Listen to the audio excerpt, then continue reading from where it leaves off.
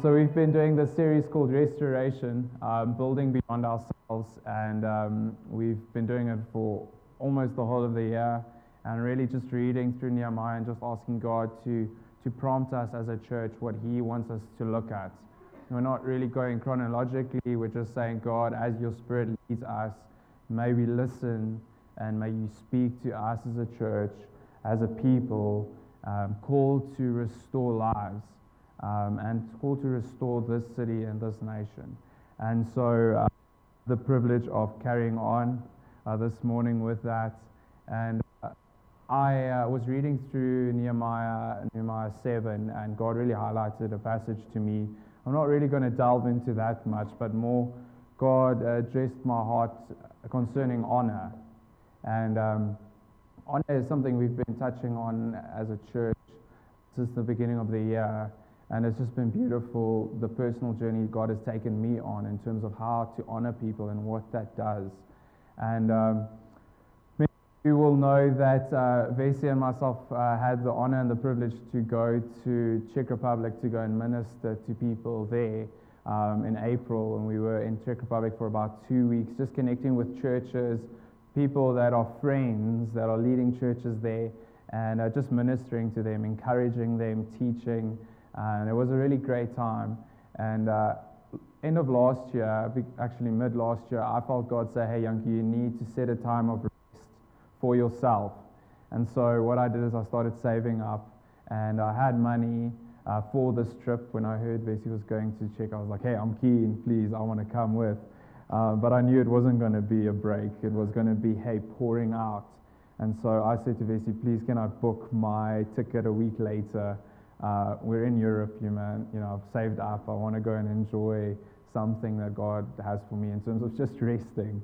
And so I went to Berlin for a couple of days, and thank God that I was saving for that, because otherwise I would have not been able to go. But on my way to Berlin, I stopped over at a place called Dresden, and I had no idea where this place was. I had no idea what the history of it was. And I arrived there and met up with a guy I'd never met from a church I had no idea existed. And God just hooked me up with a free accommodation, which I mean in Europe is like a blessing, for 2 nights. I stayed with 3 German guys that could speak English, but it was fun. And they told me a bit about the city. And basically what happened in the Second World War is that the 13th and the 14th of February, 1945, Allied forces bombed Dresden, like almost destroyed most of the old city. And so what happened is they bombed it just to put pressure on the German forces to surrender. And so they bombed these century-old cathedrals, buildings, opera houses, churches, just beautiful landmarks, architectural like marvels were just destroyed in the space of like 24 hours. And it was just amazing for me to kind of walk through the city knowing that it was completely destroyed. And what they had done is they had restored it to its former glory. Only about a decade ago, it's been restored almost completely to its former glory. And I want to show you guys just the video I took of, this is just a website. You can actually see the old versus the new. So the first picture is when it was bombed in 1945, and that's one photo, and there's a couple of them I'll show you. That's a second photo, the day after the bombings. And this is what it looks like today. They've gone and they've completely restored the city. You walk through, that's the same angle, the same photo, same place. There's a couple of them. And what is really interesting about what happened, and I think we'll be able to see it in the next photo, that the men were all at war. And so what happened was that the women, the majority of the people living in Dresden at that moment were women. And so straight after the bombings, it was the women that took lead to say, hey, we'll start clearing the rubble, get the survivors out. They had to obviously burn the bodies of those people that died, but it was the women that took lead in this restoration process. And they knew that one day their goal was to rebuild the city. So whatever bricks, whatever material they could save to help rebuild, they kept. So they kept original stones that in the next photo you can actually see here. If you look at the restored building that's coming up now, you can see the darker bricks in the building. Those are the original bricks that they've actually laid in there. And so just a whole lot of work that they've done. I think there's one more picture after that, but I mean, that's been completely destroyed. It cost them, I think I read, 180 million euros to restore that last building. And this you can see the woman restoring here. And as I was walking the streets, I think that's the last one. Megan, thanks, you can go. As I was walking through the streets, I only had one day to explore. So I got my backpack, went into the old city, and I was exploring. And I was reading up, thank the Lord for internet, and I was reading up on each building as I was walking. And then when I got bored, I would just go to the next thing. But I found this, and I'm so sad I didn't take a picture of it, but I found behind this one building a list of all the women that helped restore at the start. So I think it was like a couple of thousand ladies' names that were part of the initial project that were spearheading this restoration thing of just clearing the rubble. It took them years just to clear the rubble. But there was a massive list of all these ladies, their full names on the side of this one building, just to honor them. And if you want to turn with me to Nehemiah 7 actually. Nehemiah 7 verse 5. I'm not going to read all of it, but it's the concept that I want to touch on this morning. Nehemiah 7 verse 6. And this is now after the wall has been finished, and they've kind of rebuilt it. And Nehemiah says this in 7 verse 5. He says, "Then my God put into my heart to assemble the nobles and the officials and the people to be enrolled by genealogy.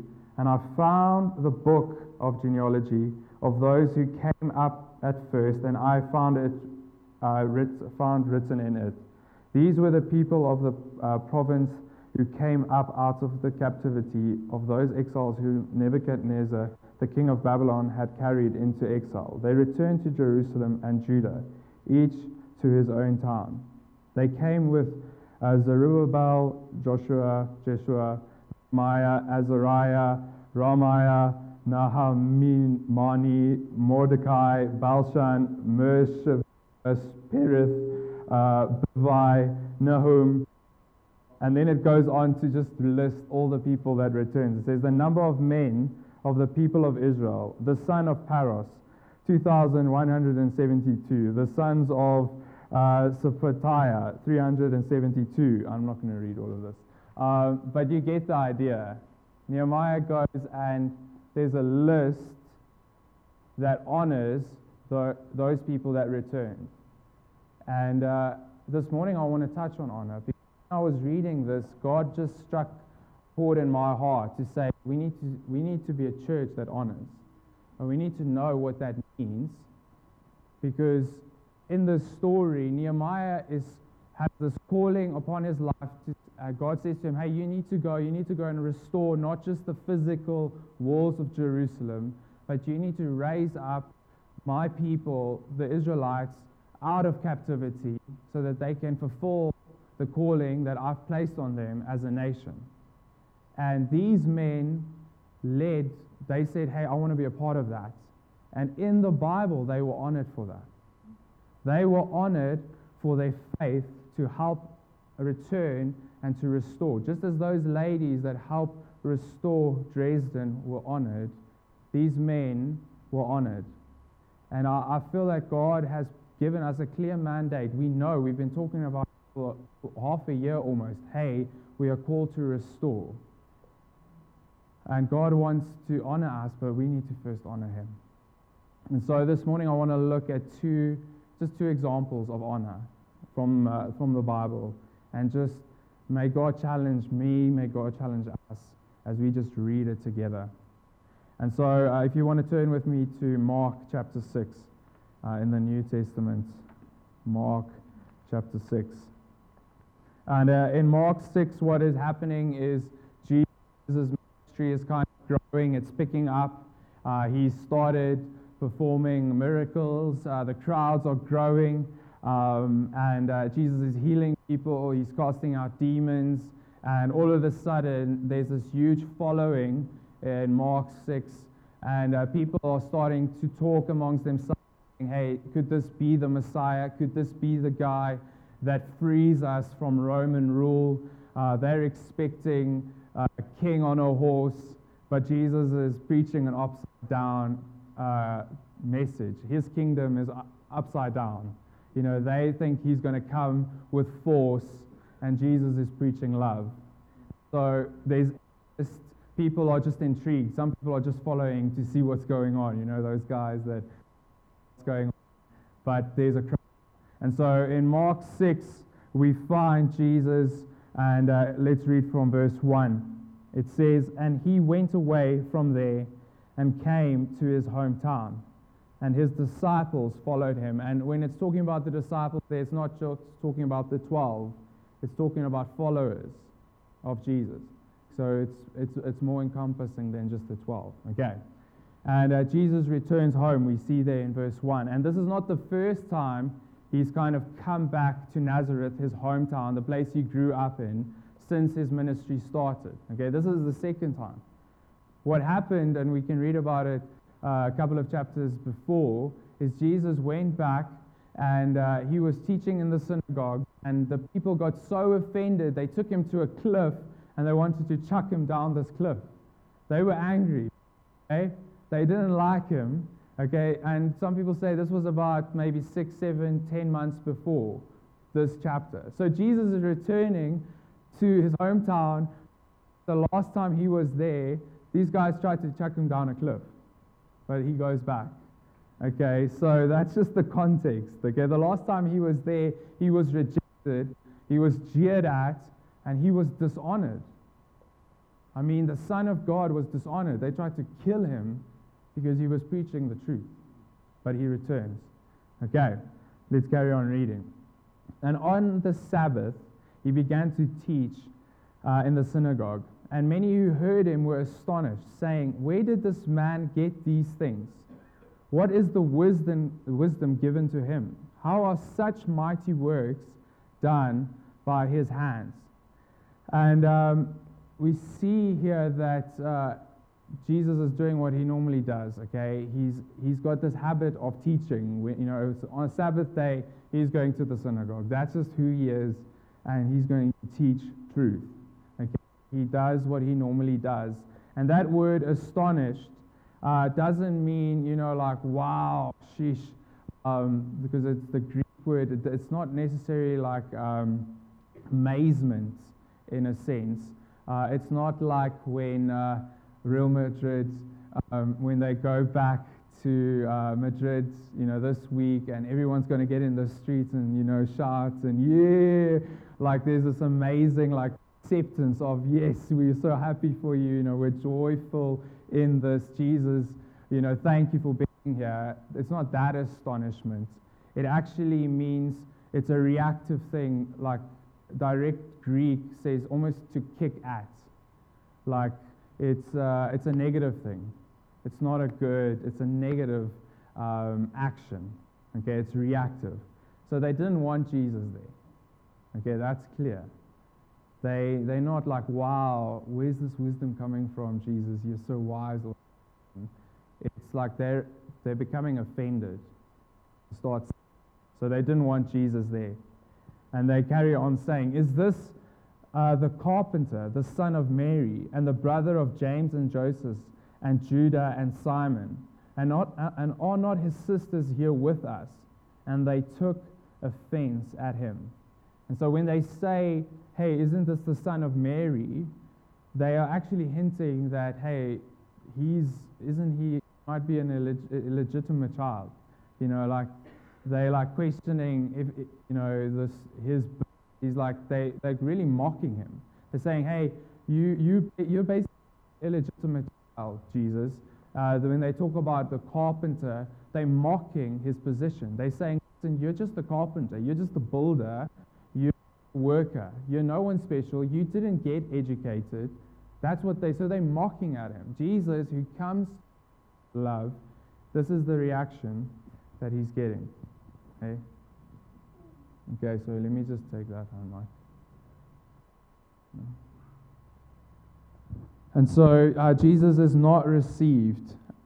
He's rejected. In that crowd surely was his family. Those brothers, those sisters, his aunts, his aunties, his cousins.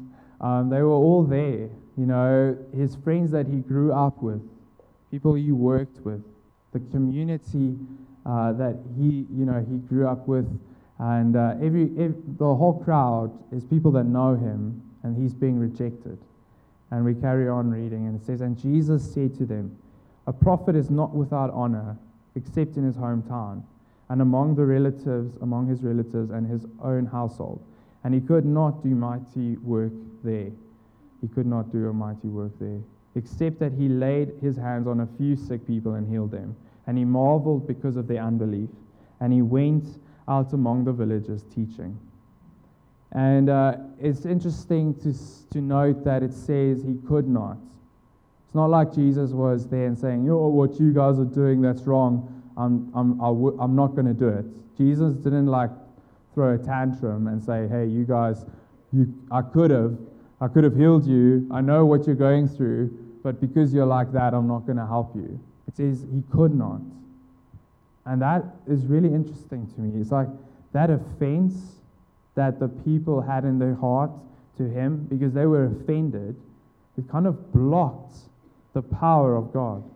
It's like he could not, because it says that he did a few, mighty works. What does it say? Where is this word? Yeah. He laid his hand on a few sick people and healed them. So he tried. He was going and healing, but it says he could not do mighty works. So it's almost like the offense of his hometown and the people's hearts restricted the work that God, the power of God through Jesus, because their hearts were wrong towards Jesus. The offense is such a big hindrance, and I think that the devil knows. The devil knows that when you are saved, you are a massive problem to him, because all of a sudden you're a new creation. You're stopping the way you thought about yourself before. Before you were saying, hey, there's no hope for me. Look at Zimbabwe, you're like, ish. God, what is the plan? It's day in and day out, and it's, what am I doing with my life? That's the old way of thinking. When you come to Jesus, Jesus renews our thinking, and you're placed in the same situation, and there's freedom, and God can work through you, and the devil hates that. So the devil throws things at us so that it can restrict the power of God working through you. And so you're saying, yes, I want to restore. God, yeah, we're talking about restoration. I want to restore. The devil comes and he brings offense. Whatever, maybe it's to people, maybe it's history, maybe it's past things. And that's a way that the devil can just restrict you from fulfilling the calling that God has for you. And in Genesis 4, I want to use this as another example. Genesis 4, we find Cain and Abel, the story of them. If you want to turn there, you're more than welcome to as well. Genesis 4. And we know the story, Adam and Eve. Adam ate that apple. What a cost. But it's actually, Eve, I don't want to get into anything here. Whoa. But it's interesting to know that that was the first woman that ate man out of his house, was Eve. Yeah, so I'm just saying, the first sin, whoa. No. And so we find that was the first sin committed. But then the second recorded sin is in the story of Cain and Abel. And if you want to turn to Genesis 4, verse 3, it says, "In the course of time, Cain brought to God an offering of the fruit of the ground." And so we know that from that, Cain was a farmer. Okay, so he was a farmer. He brought the fruit from the ground. And Abel also brought of the firstborn of his flock and of their fat portions. And the Lord had regard for Abel and his offering. And it's interesting to note that Cain brought an offering. Just an offering. Okay, God doesn't want an offering.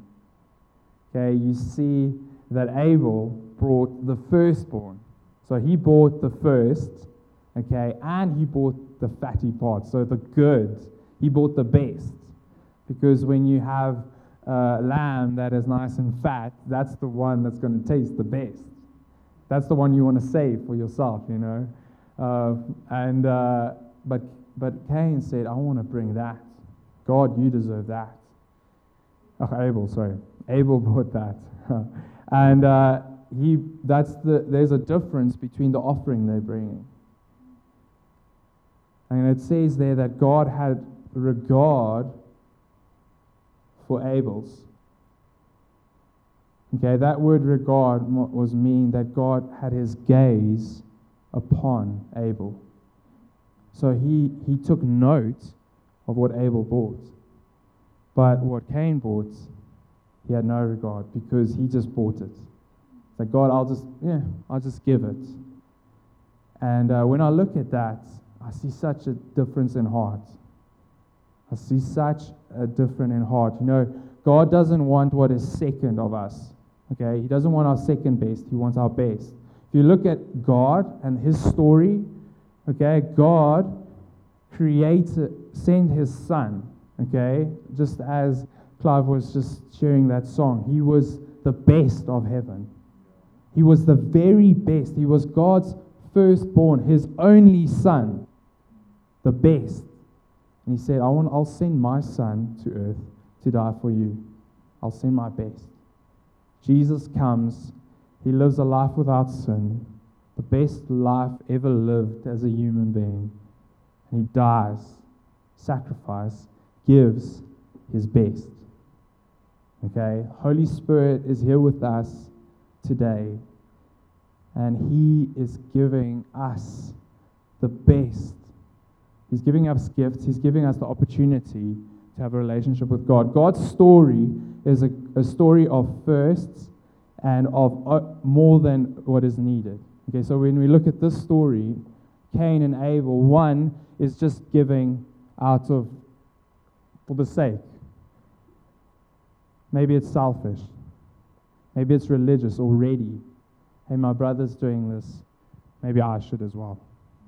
The other one is saying, God, you deserve the best. I want to honor you. You deserve the best. And it says, but for Cain and his offering, he had no regard. As I said, God didn't have any regard for that offering. So Cain was very angry, and his face fell. And the Lord said to Cain, why are you angry? And why has your face fallen? If you do well, will you not be accepted? And if you do not do well, sin is crouching at your door. It desires is contrary to you, for you must rule over it. And I know that when I was younger, and you've got that tantrum going, and it's like, oh, I wanted that, oh, and you put your face down, and it's like, and my dad would just be like, hey, komiso. And we're like, listen. And I want to say it all in Afrikaans because it's more powerful, but he'd be like, hey, wipe that thing off your face. It's like, hey, change your attitude. Change your attitude, because if you walk around with this, it's not healthy for you. Yeah, he still says that to me, actually. But it's like almost like if you stay in that heart, sin has got a back door.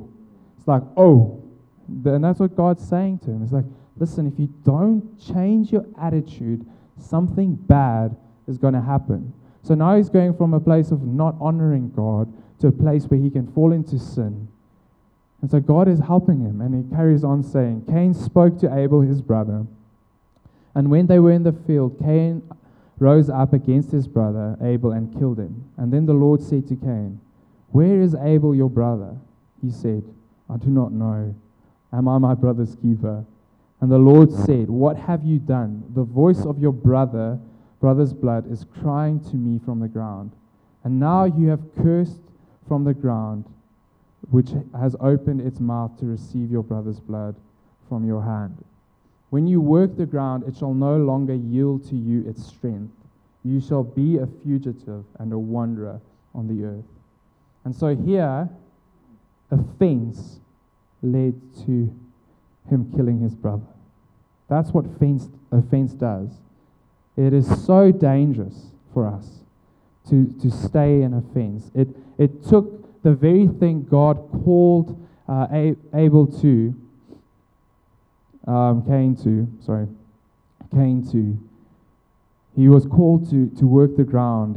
He must have loved that because he chose to do that. I mean, he could have also done what his brother did. So he was called to be a farmer.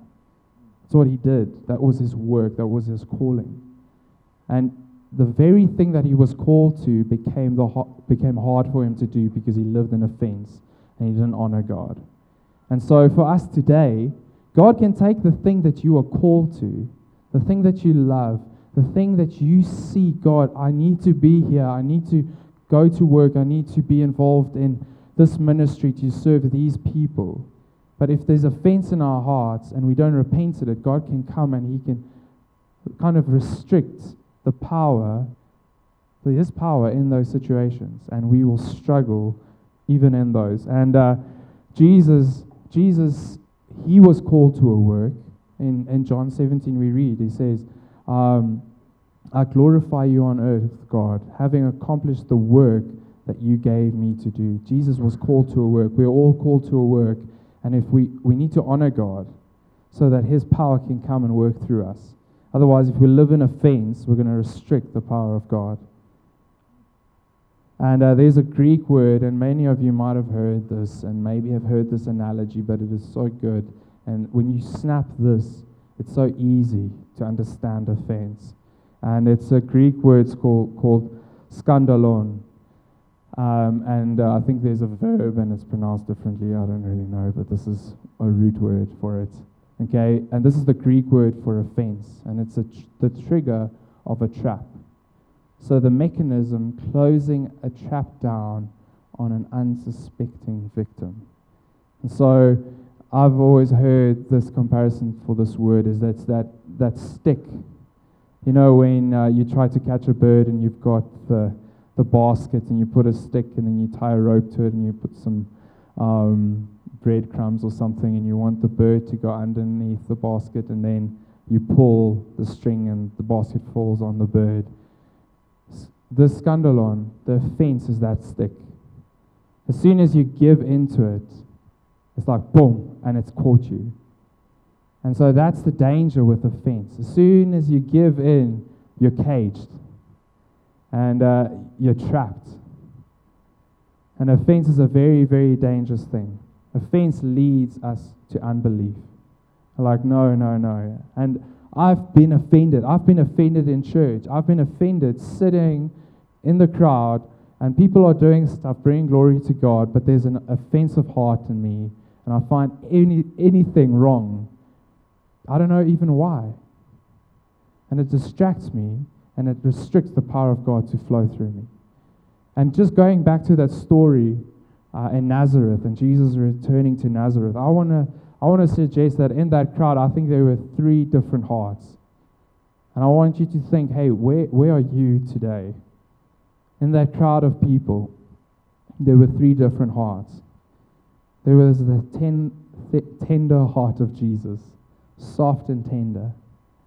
And there were caged hearts, hearts that were offended, hearts that when they saw that, hey, this man that I grew up with, this Jesus, this carpenter, this guy who was born of Mary when she wasn't even married, this guy is doing these things, and there was a fence. And then I want to say, I think there were tough hearts sitting on the fence. Because in Mark 6, verses 52, it says this, talking about his disciples. It says, "For they did not understand about the loaves when Jesus had done the whole great miracle, for their hearts were hardened." And I think there were people in the crowd that were not even, their hearts were just hard, because they were saying, hey, this could be the Messiah, but my heart is so hard, I'm not sure, it wasn't just a fence. And I want to ask you where you think you are today. Because we need to get off the fence and we need to become tender-hearted and say, God, forgive me for the fence. I want to walk in the freedom that you have for me, and I want to walk in the power that you give. But we can only walk in that power if we let go of a fence. And so how do we let go of that offense? I think honor releases that. When we honor, we let go of an offense. You cannot honor someone truly if you're offended by them. You cannot honor God if there is something in your heart, some kind of offense towards Him. There's no way. Honor frees us from being caged. It helps us with those tough hearts. And we see that honor releases the miraculous. That's what I think. I think that when we honor God, we will open up the floodgates of the Holy Spirit's power into our lives. And I don't know about you, but I want King City Church to be a church that encounters the miraculous. Not just here on a Sunday, but also on a Sunday. I want to see God's power, His Spirit working when we gather. I want to hear testimonies of God's power, His Spirit moving in us during the week. Families being restored. Friendships being restored. Offenses being dropped. Businesses thriving because there is honor. There's a culture of honor in this church. And I think when we start to honor God truly, we'll open ourselves up to the Spirit's power to flow. And we're constantly talking about this restoration that we're called to. We're constantly saying, hey, we're called to restore. It starts with us. We need to honor. We need to honor God. The problem is not on God's side. Okay? It's on us. We are the ones. And for us to truly walk into that, it's not going to just be the leaders that needs to honor. It's not just the worship team or the people setting up. It's all of us. It's all of us. And if there is any offense, we need to let go of that. You say, God, we want this to be a household of honor. A family where we honor each other, where we truly let go of offense. The Greek word for honor is spelled the same way in English you would spell time. T-I-M-E. I think it's pronounced differently, I don't know. To me or something. And it literally means to value. To value. What you put first, you honor. What you value first, you honor. That's a big one. Many of us, we always think it has to be things. Oh, what do I do the most? What do I put first? No. I think, honestly, the person we honor the most is ourselves. It's like, hey, what do I want to do? I'm going to honor my time. I'm going to honor, me. What does Yanku want to do? And it's constantly, it's me. When I think about the decisions I'm making, it's like, how does it affect me? Not how does that affect God? That's putting God first. And I'll finish soon. 5 minutes. You can keep me to that. Just an example for me. We talk about tithes and offerings and money, and everything belongs to God. We need to see that. We don't pay tithes. We give to God, to His kingdom. I want to give God first. Okay? I don't want to just give him an offering. I want to give him my first, and I will give him my best. Okay? That's the difference. That's honoring. Okay? And not to bring glory to myself at all here, but you know what? When I get my salary, I don't want it to come to me. Okay? The first thing I want to do to that money is I want it to reduce the tithe that I'm giving to God. Before it even gets to me, it's like, God, I want you to have what is yours. Well, all of it's yours, but I want you to get before I even get my portion first. I'm telling you, we need to think like that. In the morning when you wake up, what is the first thing you do? God, I want to give you today first. I'm going to spend time with you first. On a Sunday, it's the first day of the week. God, I give this day to you first. Okay, and I want to give it to you fully, the best I have. Not just coming here to sit and, oh, wow, God, this is an offering. That's not honoring. God's power is being restricted because we're not honoring him.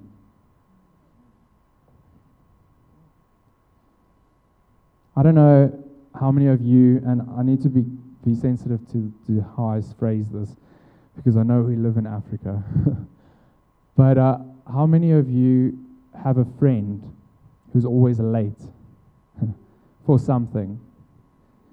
I'm not talking about a friend that say, I've got a puncture, or I don't know, the weather here doesn't really affect our tardiness in time.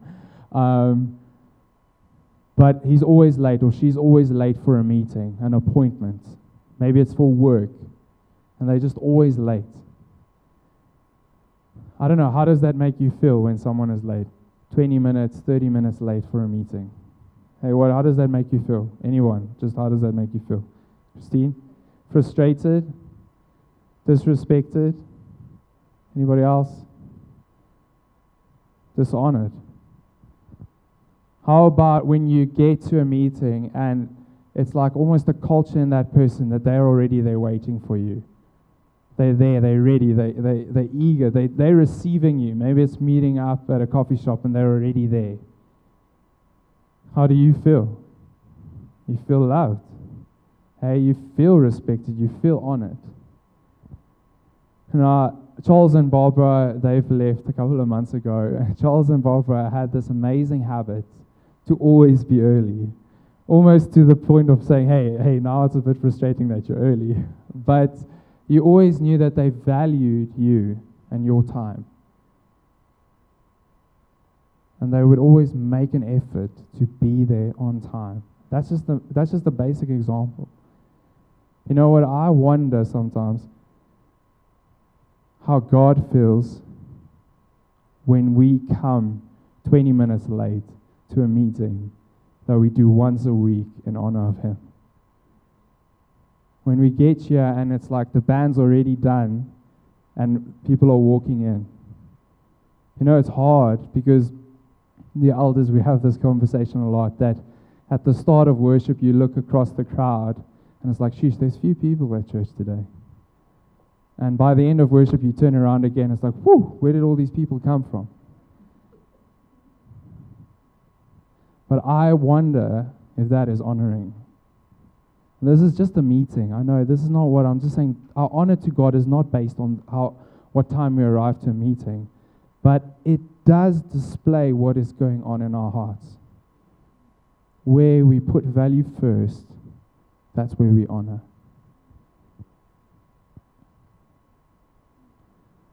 So I want to challenge us. Okay? I want to challenge us. We need to put God first. Okay? We need to put God first in our relationships, in our work, in our marriages. It's not just on a Sunday that we put God first. It's every day in everything that we do. Our future plans, our current situation. God, I'm struggling here, but I'm putting you first. Truly doing that. I'm not going to do it in my strength. It's God, your will be done. We need to value God first. Okay? And we need to value what God values. That's how we honor him. So my challenge is this, okay? I want to see God's power at work in this church. Okay, we need to experience it here on a Sunday so we can carry it out to the week so that we can experience it during the week, so that we can come here on a Sunday, we can experience it here together. Okay, so Sundays, I want to challenge us for the next month. For the next month to truly say, God, we want to honor you with our time. That's something practical. But to say we're going to be here at 9:05, and we say it actually starts at 9, but we always push it 5 minutes late because we know people arrive late. But God, at 9 o'clock, I'm going to be here ready to worship you, ready to just engage with you, ready to listen to you, giving you my time. The first day of the week, I'm honoring you. But I'm coming at 9. Yeah, that's not what it stops. It's saying, God, I want to also spend time with you during the week.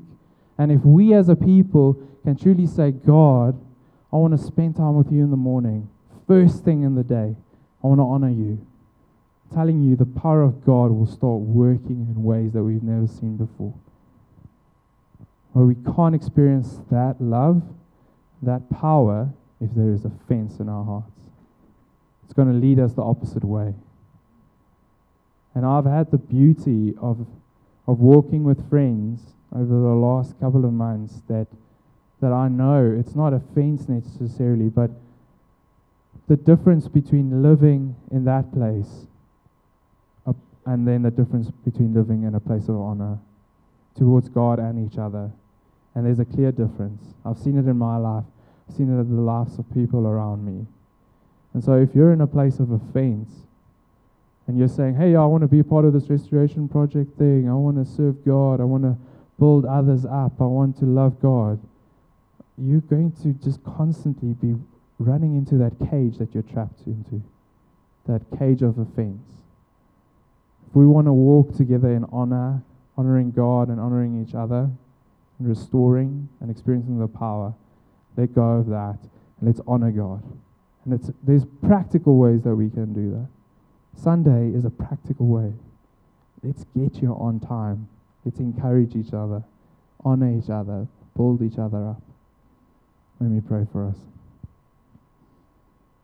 As Father God, Lord Jesus, we want to honor each other, Father God, but not out of obligation, but Father God, because you honored us first.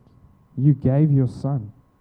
Lord Jesus, you died on the cross. And Holy Spirit, you are with us. Father, Holy Spirit, you're with us, giving us just such a freedom to have a relationship with God. And so, Father, I pray that as King City Church, Father, that we would be a house filled with honor. Old and young, Father God, male and female, may we treat each other with honor and respect. May we love each other. May we, Father God, especially if there is offense in our hearts towards people in the house, may we deal with that. May we just remove that offense so that the power of God can flow freely. Lord Jesus, we never want to restrict you, but when we are offended, we restrict you. And so, Lord, I pray that if there's anyone in this crowd this morning that has a heart of offense towards anyone here, anyone else, even towards you, God, that they would just deal with it right now. And whatever that is, may God convict you right now. God, convict me. And may we deal with that right away. May we not give Satan that room. Sin is crouching at the door. Don't give him that opportunity. And Lord Jesus, I pray that, Father God, when people encounter us during the week, they would encounter people that honor, that speak life, that build each other up. Father, I pray that in your holy name. Amen. In Romans 12, verse 10, Paul says this. He says, love one another with brotherly affection and outdo one another in showing honor. Outdo one another. To me, like, I'm a competitive guy, and that's like a challenge. It's like a competition. It's like, hey man, Janku, outdo Brendan in showing honor. And so that's what we need to live with, this this brotherly competition to say, hey, I'm going to honor you better than you honor me. I mean, that's healthy and that's fun. And so let's outdo each other in honoring one another this week. Have a wonderful week and enjoy the cup of coffee.